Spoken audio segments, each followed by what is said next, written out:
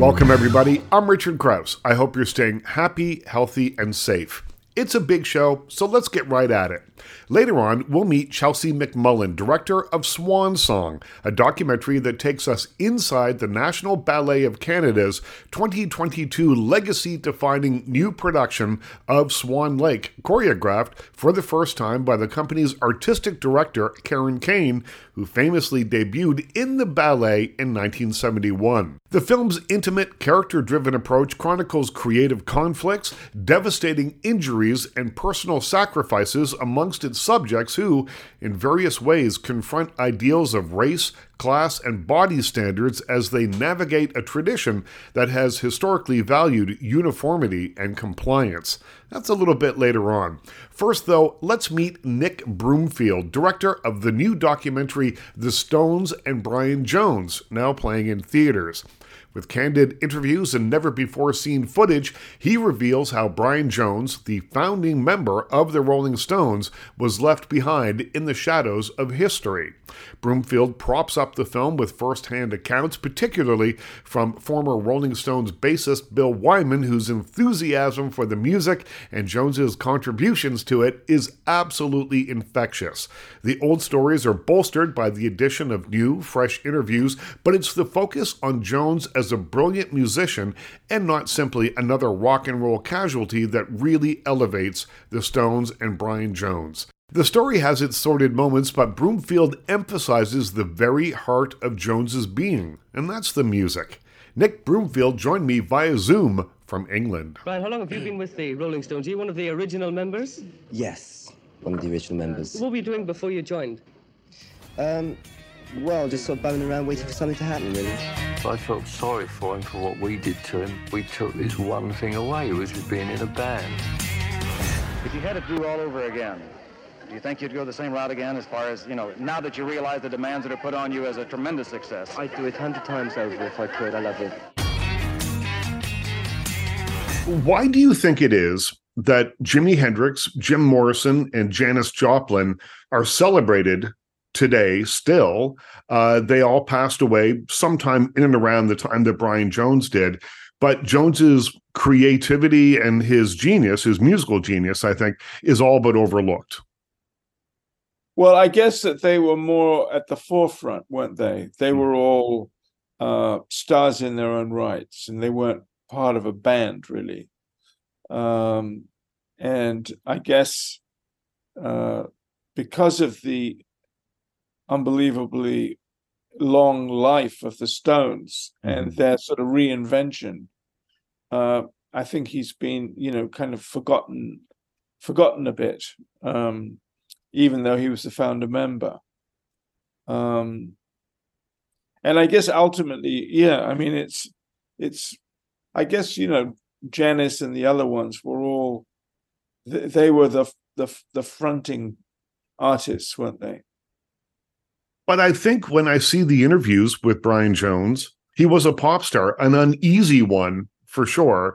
Yeah, absolutely. Absolutely. I guess he was the leader of the band until he was unable to write songs. And Andrew Loog Oldham had decided that, Keith and Mick were going to be like John and Paul. Right. And he was going to promote them as the really visible members of the band, and that Brian and Charlie and Bill were going to not be doing interviews and stuff. I think it was a deliberate policy.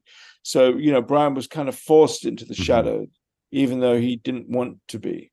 Do you think that he was essentially almost like a helpless child, rejected by his band in some ways, rejected by his parents in very real ways because they never understood his rebelliousness? They wanted him to get, quote, a proper job, unquote. Do you think that is at the root of the self-destructive behavior that ultimately was his undoing?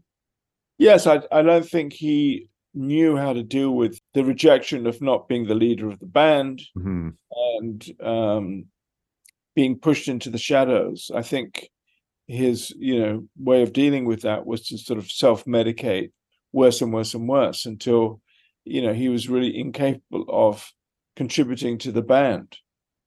I think he, and it didn't take very long, really. It was a very quick downward spiral. Mm-hmm. I think he just, there was a lot of self-loathing, I think, with him, and which you can see sometimes in the way he treated other people. You're listening to Nick Broomfield on The Richard Crouse Show. His film, The Stones and Brian Jones, is in theaters now and available to rent or buy across Canada on the Apple TV app and other VOD platforms. So even though he had a great talent, and he was a founder member, and he brought so much to the band in those initial years, with the love of R&B, and he was certainly the most experienced musically. I think his own behavior made it much easier to kind of shove him into the background, because he was, very difficult. Well, showing up to recording sessions either too stoned or drunk to actually play on the records, or not showing up at all. The Rolling Stones were just blowing up at this point, and this was the crossroads. This was going to be the make or break. This is the thing that was going to propel them into a new decade, and the work they were doing then, and he wasn't contributing. Yeah, I mean, he made it impossible. Mm-hmm. There wasn't any room for sort of passengers who weren't contributing. Yeah, I think it was like a kind of express train, and they didn't have the time to look after him. I think Key says that they didn't really realize what was going on with him, and he seemed to be the most kind of starstruck too. He loved the adoration and all the rest of it. I guess he was a very insecure person. He didn't have the grounding that the others had. I love the interviews in the film with Bill Wyman, the original bass player from the Rolling Stones. Right. And he is so enthusiastic. It's infectious. Yeah, he is so passionate. You could see why he did it and how much he loved it. It was such a special thing for him. And he suddenly you feel you're not looking at a sort of 82-year-old man. You're looking at somebody who's so full of the love and passion for what they did right from the beginning. Because I've always seen Bill, as quite sort of monosyllabic. So it was a wonderful surprise to get to see him like that. I felt sorry for him for what we did to him. We took this one thing away, it was being in a band. He says about this new documentary, The Stones and Brian Jones, that you've just made, he says, "This is the truth, the whole truth, and nothing but." That's what he told Rolling Stone magazine. So how do you know, as a filmmaker and as a documentarian, that you have the truth when you're doing a story about a man who was deceptive in life and then mythologized in death? I think, not going in with a sort of fixed idea of anything, so that you are very impressed and you learn from people like Bill Wyman, who obviously knew him very well, was also a sort of very generous viewer of Brian, all his various antics that he went through. I mean, there was one, Bill sort of describes him as somebody who could be cruel and the devil on one side, and then he could be kind and charming. And the dilemma was working out which Brian one was going to deal with. You have said that you always wanted to make a film about the 1960s, that you say that was my formative period. So tell me a little bit about finding the archival footage. There's lots of interesting stuff here that I've never seen before. There's a great interview with the mother of Brian Jones's first child. She's still the teenager when she gives the interview. I feel quite sorry for Brian in a way, because the kind of person he is, he can never be happy, could never have true friends. The only friends that he has probably like him because of what he is.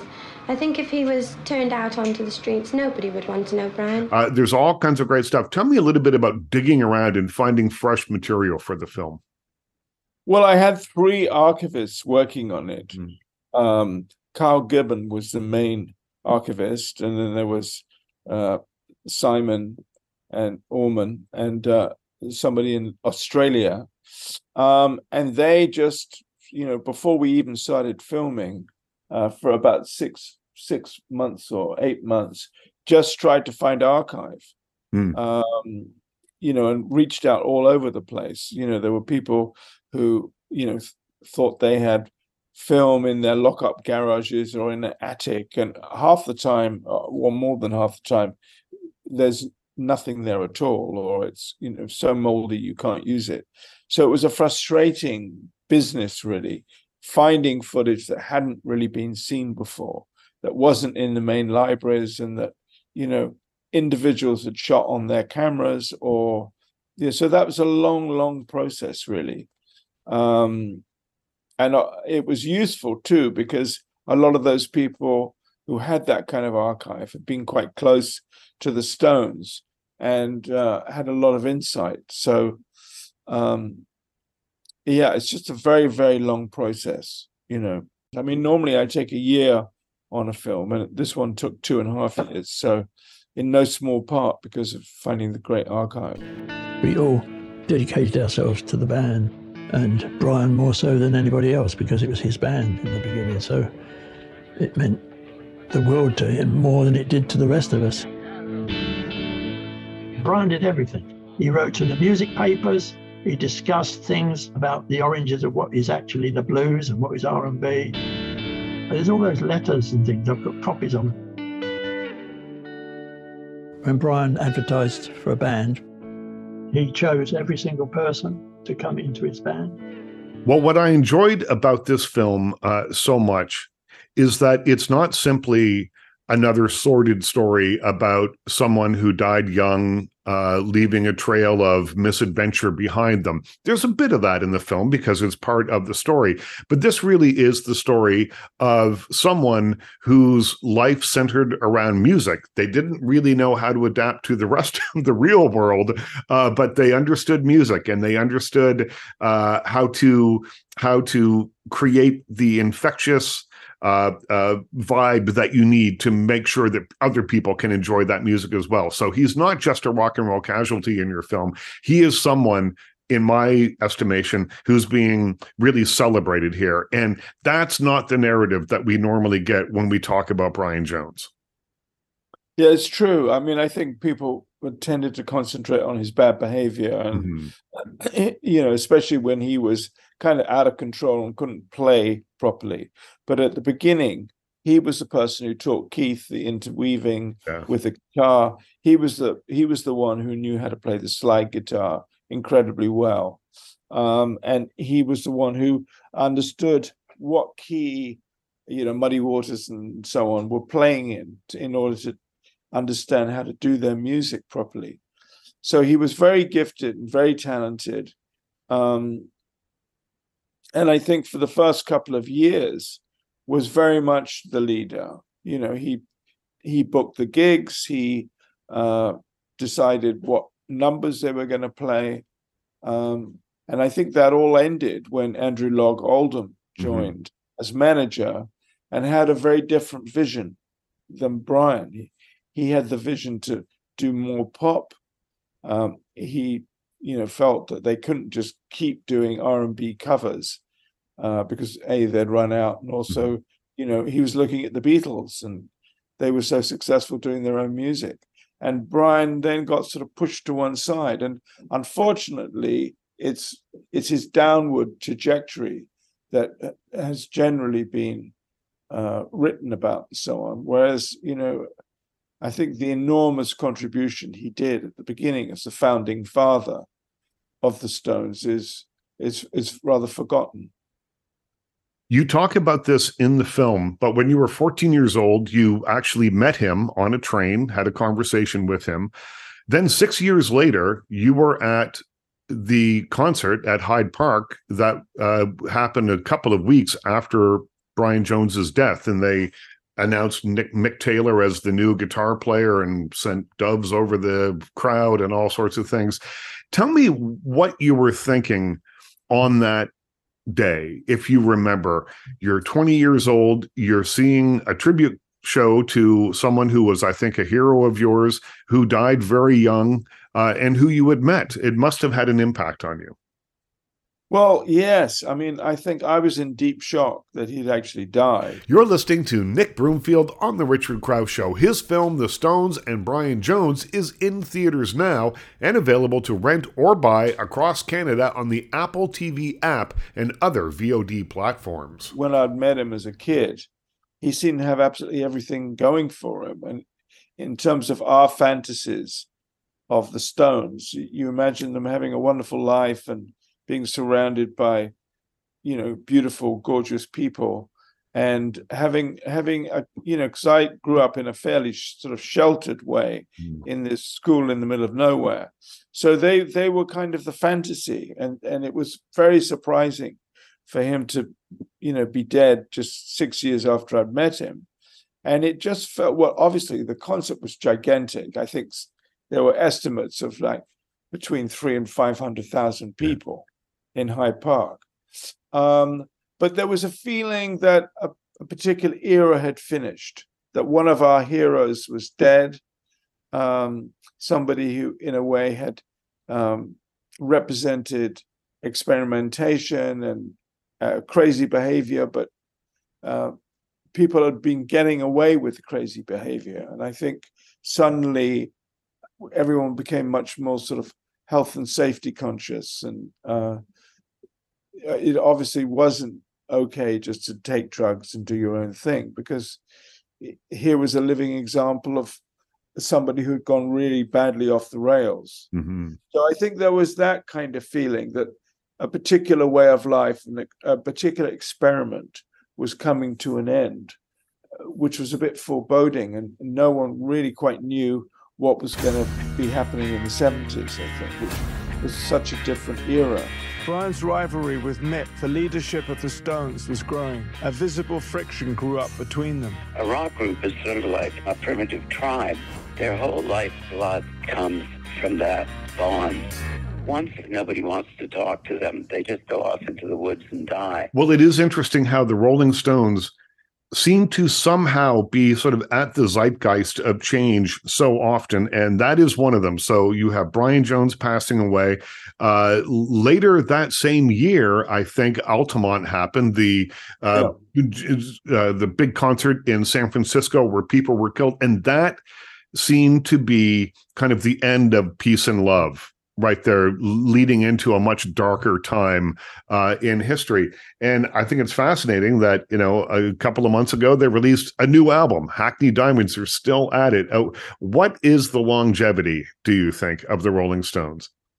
Well, I kind of see Mick as this unbelievably disciplined, directed person, a great survivor who's probably done more than anybody else to hold the whole thing together, and has a real vision.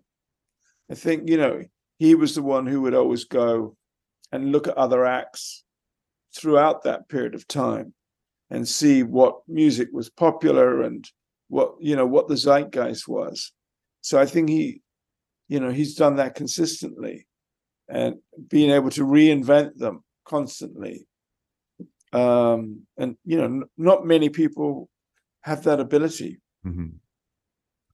Nick, thank you so much. I really enjoyed the film. This was a little slice of history that is kind of near and dear to me. I loved it, and loved seeing all the new footage and a really refreshing take on Brian Jones. Thank you so much, Richard.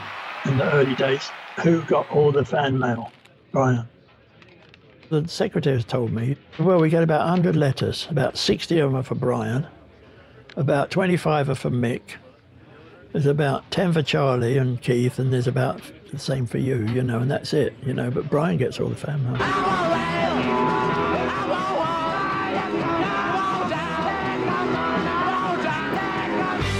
You've been listening to director Nick Broomfield on The Richard Crouse Show. His film, The Stones and Brian Jones, is in theaters right now and available to rent or buy across Canada on the Apple TV app and other VOD platforms.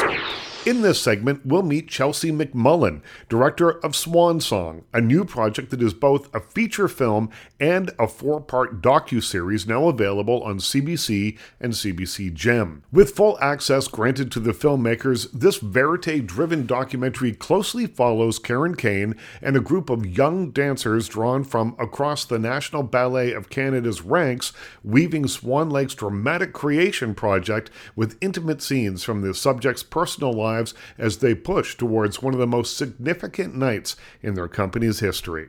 Chelsea McMullen joined me via Zoom. The series is so compelling.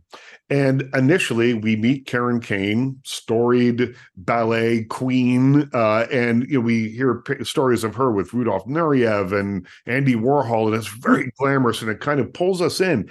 And then what I loved about this is as we get to know the individual characters, you start to realize that little glamorous bit that was at the beginning is about all the glamour that we're likely to see on screen here, because you really get a sense of the pain, the hard work, and just how much effort goes into making something so beautiful. And it's kind of an interesting contrast as you see them icing their feet in big buckets of water and that kind of thing after stepping off stage. So tell me a little bit about what really drew you into the idea of this, past Karen Kain, past that sort of thing. Once you got in, did you go, I had no idea that this world was like this? I'm very glad that that's how it's coming across for you. That I think you're right. It started to make itself clear as we were filming, and we really did want to start from a place of just sort of documenting the world unfolding and finding the story within that, which is kind of a hard thing to do in this day and age, just in terms of time and budget, but we were pretty determined to sort of do it that way. But I think what rose to the surface for us and all that shooting, and, we shot over 500 hours of footage, is all the beauty and the pain. And the question, is it worth it? And so these were kind of like our, when we were in the edit, when we were shooting, and then it sort of started to become clear to us. And then in the edit, and story editing, it was a bit of our motto. It was a bit of our, light at the end of the tunnel, is that present throughout the entire process? Well, it seems to me that it is. You have one of your characters, one of the ballerinas says, I'm pretty sure my foot is broken, but I'm not going to say anything, because she thought if she said something, then she's off the stage, and she has worked her entire life to be there. Later on in one of the episodes, they talk about having worn a Fitbit or something during the show and realize that they've run 5K in one act. And you realize that this is as much athletic probably as it is artistic. And that was a really interesting revelation for me. Yeah, me too. I was blown away by the level of athleticism. They have to, do all the training and the work of a professional athlete, but then act and dance on top of it. And so, I think they're incredible. And I think it's, I think there's a lot of sacrifice that goes into the form and being a ballet dancer. And I think that it has to be something inside you that a need for it, a craving for it. You have to do it because it's so demanding that I don't think any other way would you could be where those dancers are. And we see that particularly with the one young woman who has a broken foot. And later she talks about how she loves ballet so much, but she doesn't think that ballet loves her back. This is something that you don't do lightly. This is something you really give your life to. And I found that kind of heartbreaking. And she turns out to be a very compelling character. In the casting process, Shay, I discovered Shay a little bit later on because when she'd been sort of battling injury, so hadn't been around the company. You're listening to Chelsea McMullen on The Richard Crouse Show. Their docu-series, Swan Song, is now available on CBC and CBC Gem. We kind of did, when we did some development shooting, and that's where we did sort of an initial casting process. And we kind of did our own research and kind of had interviewed some people and had a sense of who we wanted to follow. And then when we got greenlit, we thought, okay, now we have to really make sure we're doing our due diligence and that we have the sort of strongest characters. And so I interviewed every single dancer in the company, which is 70 dancers. It took me 2 weeks. But in doing that is when I discovered Shay, and I texted Sean when I was just after I'd finished speaking with Shay, and I sort of said, we have a show. Because I knew we needed a character like that could be a little bit of I feel like she is accessible in the way that she lets the audience in. And ballet is such an kind of an inaccessible art form. And so I think you really need that because, you know, these people are they've trained their whole lives to sort of keep everything in and not show pain and be so disciplined that, that was one of the biggest challenges of making the series, was that just like, how do we explain that there's a lot of drama when it's like, Karen's eyebrow is like slightly raised, that's like all, like, it's just a different language in a ballet studio. But yeah, like Shay is an incredible character. And I think also, I think it's just really relatable about like, she loves something, but she's like, she doesn't fit into the world of something that she like loves so deeply, which can be really devastating. Well, I think it is in her case. You really get a sense of that. And I was really interested to see how open people were on camera. And I thought two things. I thought initially, you shot 500 hours of film. Eventually, you kind of forget the cameras are there and you just are yourself. But I also think now that a younger generation, certainly a younger generation than mine, is used to being on camera all the time. They are filming things constantly, doing testimonials on TikTok and that kind of thing. So I think there's a certain openness that might not have been there had you tried to do this 15 years ago. Yeah, I think you're right. I think it's a combination of both those things. I think we definitely like put in the work and the time to exactly that, to like have them forget that we were there. And at a certain point, I think in the process, definitely not at the beginning, it was definitely a pretty constant negotiation for access the whole way through. But I think we hit like a threshold. And at that point, it started to feel like we were all in it together and that we sort of became one. And that's, I think, when some of we get some of the most dynamic footage.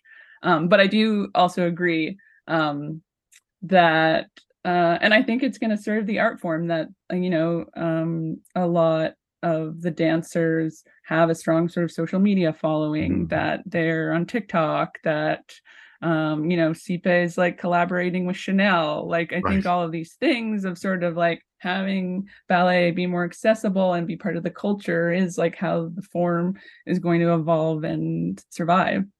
Yeah, that it's not just something that you have to wear a ball gown and go to an opera house to see or something. Yeah. And I think, I think part of the reason we got the level of access we did is because the National Ballet understands that is to grow the audience, to grow the form, that like, they have to let people in and see the world. You've been listening to Chelsea McMullen on The Richard Crouse Show. Their docuseries, Swan Song, is now on CBC and CBC Gem.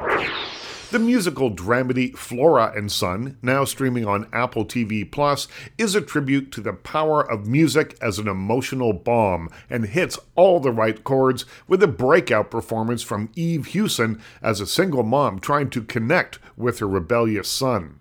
At its core, the movie is a love story, but it's not a rom-com. This is about the love of family, music, and self, and is a rousing crowd pleaser that breathes the same air as director John Carney's other films, Sing Street and Once.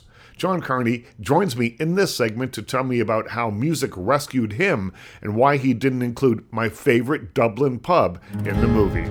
Young Max, one more offence and you'll be behind bars. Flora, you're his mother. Find him something to do. What are you doing right now? You don't want to know. What are you hoping to get out of this? I thought this guitar might make my son think I'm cool. I'll be back in an hour. I don't care. How annoying is he? Very annoying. I might learn the guitar myself. Here's my one-on-one interview with John Carney. Congratulations on the film. Thank you very much. So tell me a little bit about music as a lifeline. That, to me, is the through line of this film. And it certainly, from my reading about you, seems to be very true in your life as well. So tell me about your personal experience with that. Well, as it turns out, it's true of many musicians, which everybody thinks that's private and personal to themselves until they meet other musicians and you tell that story and they're like, that's exactly how I... Music is or rock music, let's say, is a thing, I think, that appeals to people who are falling outside some of the normal, regular groups in school or in, whatever age you're at. There's some dog whistle, and I mean that in a positive sense, that term is very negative at the moment, but there's some little thing, look in somebody's eye that, like, you're a fellow journeyman on the road of rock and roll, when you're 13, because you're not the guy throwing the amazing pass or great at school or essays. There's a kind of a connection between these misfits, and they form bands often, and they come together and they form their own club that's a little bit outside and a little bit different, but it validates them, and it often gives a sense of control in a rudderless life. And that's definitely what music was for me. I mean, it was the greatest gift to get a guitar because it connected me with those other like-minded people. So I'm forever grateful and forever exploring that theme, I think, in my films. Yeah, you also say that all the best decisions you've ever made in your life you made while playing music. Yeah, I think that's true. Or music was playing. Or music was playing. And I don't know if it was chicken or egg. Did I make the decision because the music was playing because of what the music was speaking to me, or the other way around. But it seems to me that music is the thing that kind of, if there was a ambiguity or I wasn't sure or ambivalence about something, music was the thing that told you go for it. Right. Whether it was, and I mean like Frank Sinatra singing, "Come fly with me," or "Let's get those tickets." Or, I mean, that's a very literal verb, but Frank says we should go. Let's get out of here. Well, tell me then about Flora, because she seems to be a direct manifestation of you and perhaps your own mother, and dumpster diving is something that you have done in real life. So tell me a little bit about putting all that together and creating this character. Yeah, well, I mean, with the mother thing, I definitely had been thinking a lot about my own mother and that journey, but I didn't want to literally do a thing about a little middle-class guy who has a mother and which is my story, and I didn't want to get into it being too personal for various reasons. One being actually that I wanted to tell a story. I didn't want to write a memoir or something like that. So I was thinking a lot about her. And then once I had the dumpster idea of a mother and a son, I was like, oh, well, let's it seems like I could retool this and cover the trails to my cave a little bit and still tell a story about my mother, but like disguise it a little bit. Yeah. And, a tough working class inner city young mother. My mother wasn't a young mom, unemployed, and very, very different from my own story. You're listening to John Carney on The Richard Crouse Show. His film, Flora and Son, is streaming now on Apple TV. But I was a bit of a delinquent when I was a kid, so I could see I could put elements of that and own it in a nice way without it being painful for me to watch or anything like that. I don't actually feel that Eve is doing anything like my mother, but I do feel like I personally own the story and I'm part of it, and I have things to say about receiving a guitar from the mother figure, and the gratitude for that, and the gift of music and what that gift means, as opposed to just as a parent saying I'm going to get you something, or I'll get you this, or my mother did it. She gave me an instrument, which is, and back then there weren't a lot of, it was a different time.